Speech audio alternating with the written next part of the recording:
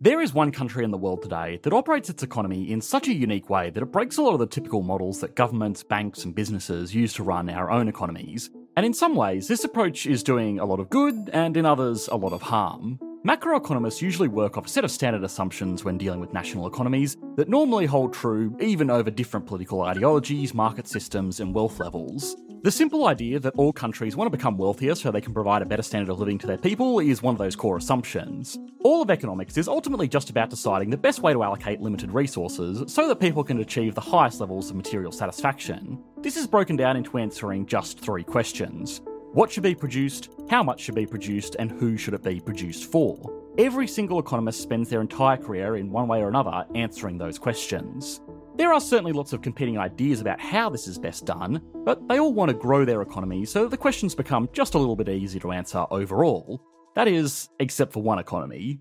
This is Bhutan, a small country in the Himalayas nestled between India and China, but also indirectly neighbouring Nepal and Bangladesh, in a geopolitically tense area of the world that has a lot of dotted lines over uncertain borders. Despite being somewhat awkwardly wedged between the 2 most populous countries in the world, Bhutan is only home to 780,000 people, who collectively make up an economy that is 6,500 times smaller than neighbouring China.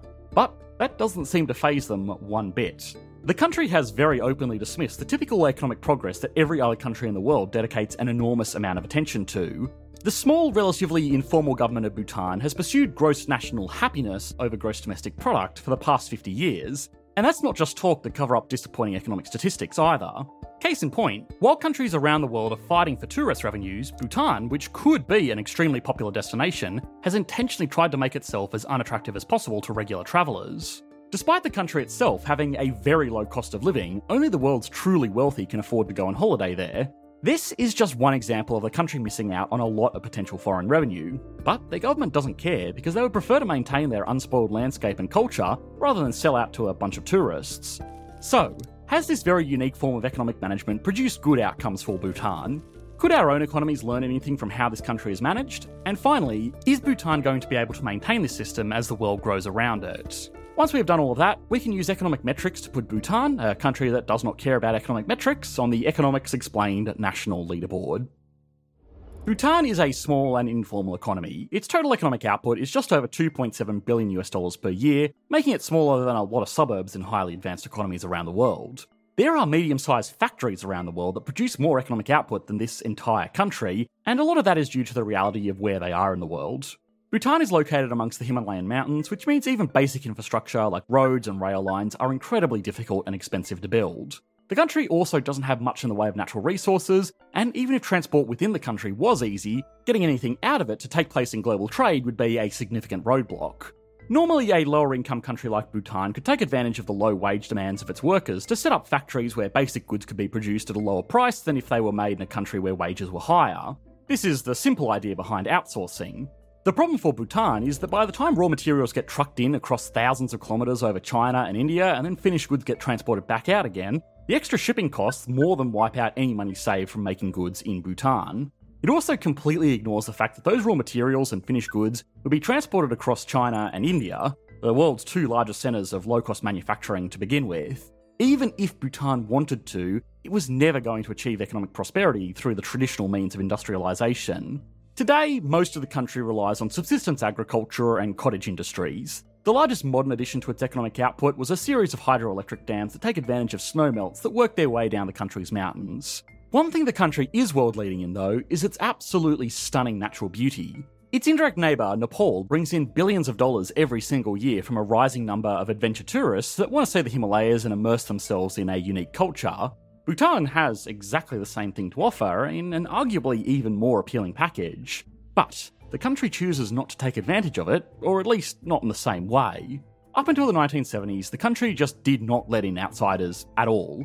Even today, ordinary people cannot afford to visit Bhutan, and that's by design, because the kingdom is a poor country for the rich. Bhutan only has 4 airports, and only one of them is international. Now, despite the average citizen in the country living on only $235 a month, a large share of traffic at these airports are private jets. For every day a tourist spends in Bhutan, they need to pay a fee to the government of $200. That by itself is already quite a lot. A week in Bhutan for a couple would cost $2,800, And that's before considering flights and accommodation. We don't want to go full wind over here, but Bhutan's unique approach to tourism is perhaps the best insight into the country's unique approach to its entire economy. Bhutan has very few hotels, and since each individual visitor is already paying a lot of money just to set foot within its borders, the few resorts that do exist there know that they won't get many visitors, but those that they do will be rich. The country's largest resort catering to international travellers is Kora. Prices are not listed on their website. Instead, potential guests are directed to make an inquiry. But if they do, prices start at $3,000 per night for a basic room and go all the way up to $20,000 a night for a private villa. That means one night stay at a hotel in this country represents a similar market value to the average resident's entire economic output. And then, on top of all of these things, there are flights. Normal international airlines do not fly to Bhutan. The airports are too small and dangerous to operate out of, and there's just not enough traffic to make it worth it. Even if they wanted to, the country doesn't allow it. Bhutan Airlines and Drak Air are the only two international carriers permitted to operate into and out of the kingdom. But flights are infrequent, expensive, and only operate out of surrounding countries like India, so a lot of wealthy travellers choose to just take their own jets or charter one. This option is so popular with the country's few tourists that some resorts there even offer services to help guests organise the paperwork they need to do to park their jet while they enjoy their holiday. But then, how does the country justify a system where it could take a decade for an average Bhutanese citizen to save up enough to spend one night in a hotel room, and a tourist could easily spend as much in a week-long vacation as most people in the country could earn in their lifetimes? Well, the economic philosophy is that material wealth is less important than maintaining the country's environment and culture.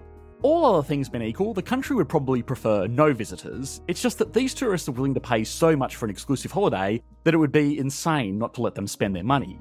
Once they are there, tourists are also quite restricted in what they're allowed to do.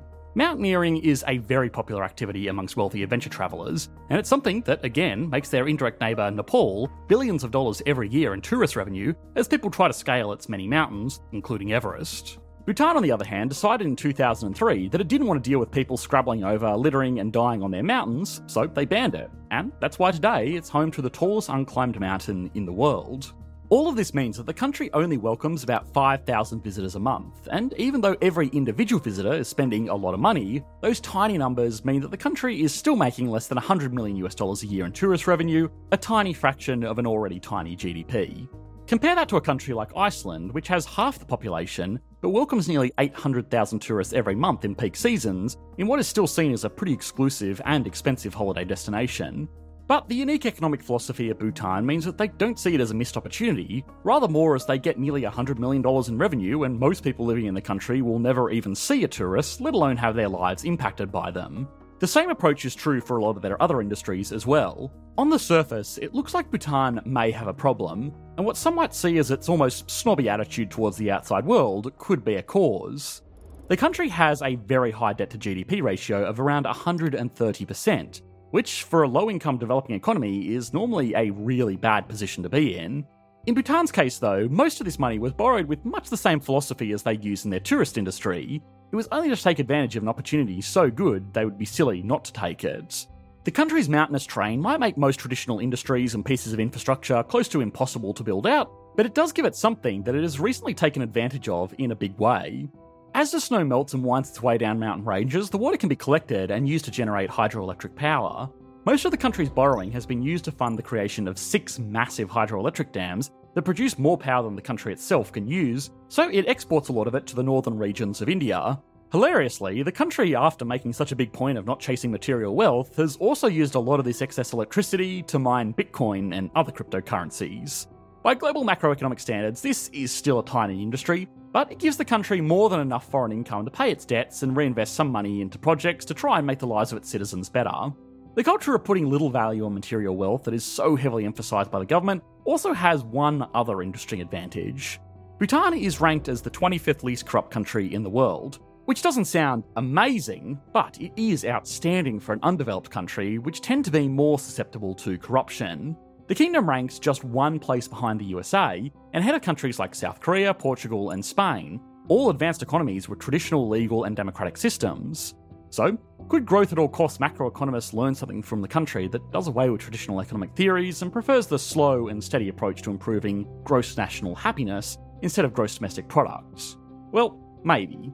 Certainly the country is a great example of balancing traditional economic objectives like raw output with other variables like living standards, environmental controls, and culture.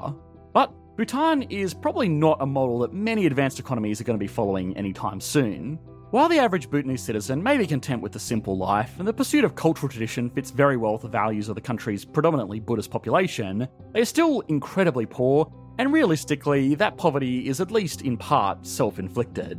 The country could be richer, if through no other means than just making itself a little bit more open to tourism. What's more is that for all of its talk about gross national happiness, the country isn't even that happy, ranking 95th out of 156 countries in the World Happiness Report. Now, obviously, happiness is a bit subjective, but overall, economies with a higher economic output tended to do better than those with below average output like Bhutan, where most of the country's population still lives in poverty. So while the country should be praised for not mindlessly chasing economic goals just because that's what the world tells it to do, it's still just a lower income developing economy, albeit perhaps with really good marketing. Okay, now it's time to put Bhutan, the country that doesn't care about economic rankings, on the Economics Explained national leaderboard. Starting as always with size, the country has a good reason to shift focus away from its raw economic output, and that's because it's tiny. So small in fact that the World Bank, whose figures we normally use for these rankings, does not collect economic data for Bhutan, but the International Monetary Fund does. A small disclaimer here is that these two institutions use slightly different methodologies to compile economic figures like GDP, so it won't be directly comparable to other countries on the leaderboard, but anyway. With a GDP of $2.7 billion Bhutan is the 166th most productive country in the world, just behind the Central African Republic and head of Cape Verde. It gets a 2 out of 10.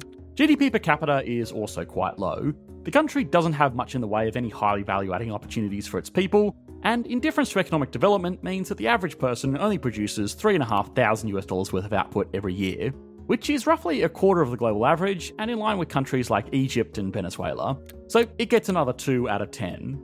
Stability and confidence is not amazing, but also not terrible.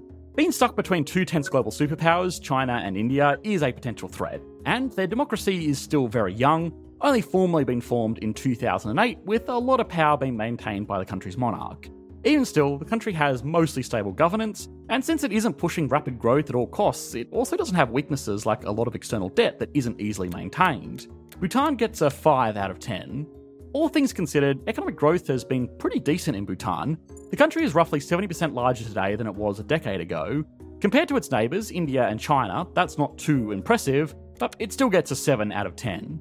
Industry is obviously tiny, and that's at least partially by design and also largely due to circumstances. Even if the government and the people of Bhutan change their national philosophy to pursue economic growth at all costs, there are very few industries that they could compete in next to their direct neighbours apart from tourism. Even if they did open up to everybody and got rid of their daily visitor charges, Bhutan is still a remote, niche destination, so the economy wouldn't be able to develop around tourism exclusively. It gets a 2 out of 10, but keep in mind anything lower means that the country is almost entirely dependent on things like foreign aid. Altogether, Bhutan gets an average score of 3.6 out of 10, unfortunately putting it right down here on the leaderboard. Fortunately, the country has made it very clear that they do not care, so good for them. Now, Bhutan has strong development linkages with India, which has the potential to be one of the most globally dominant economies within the coming decades.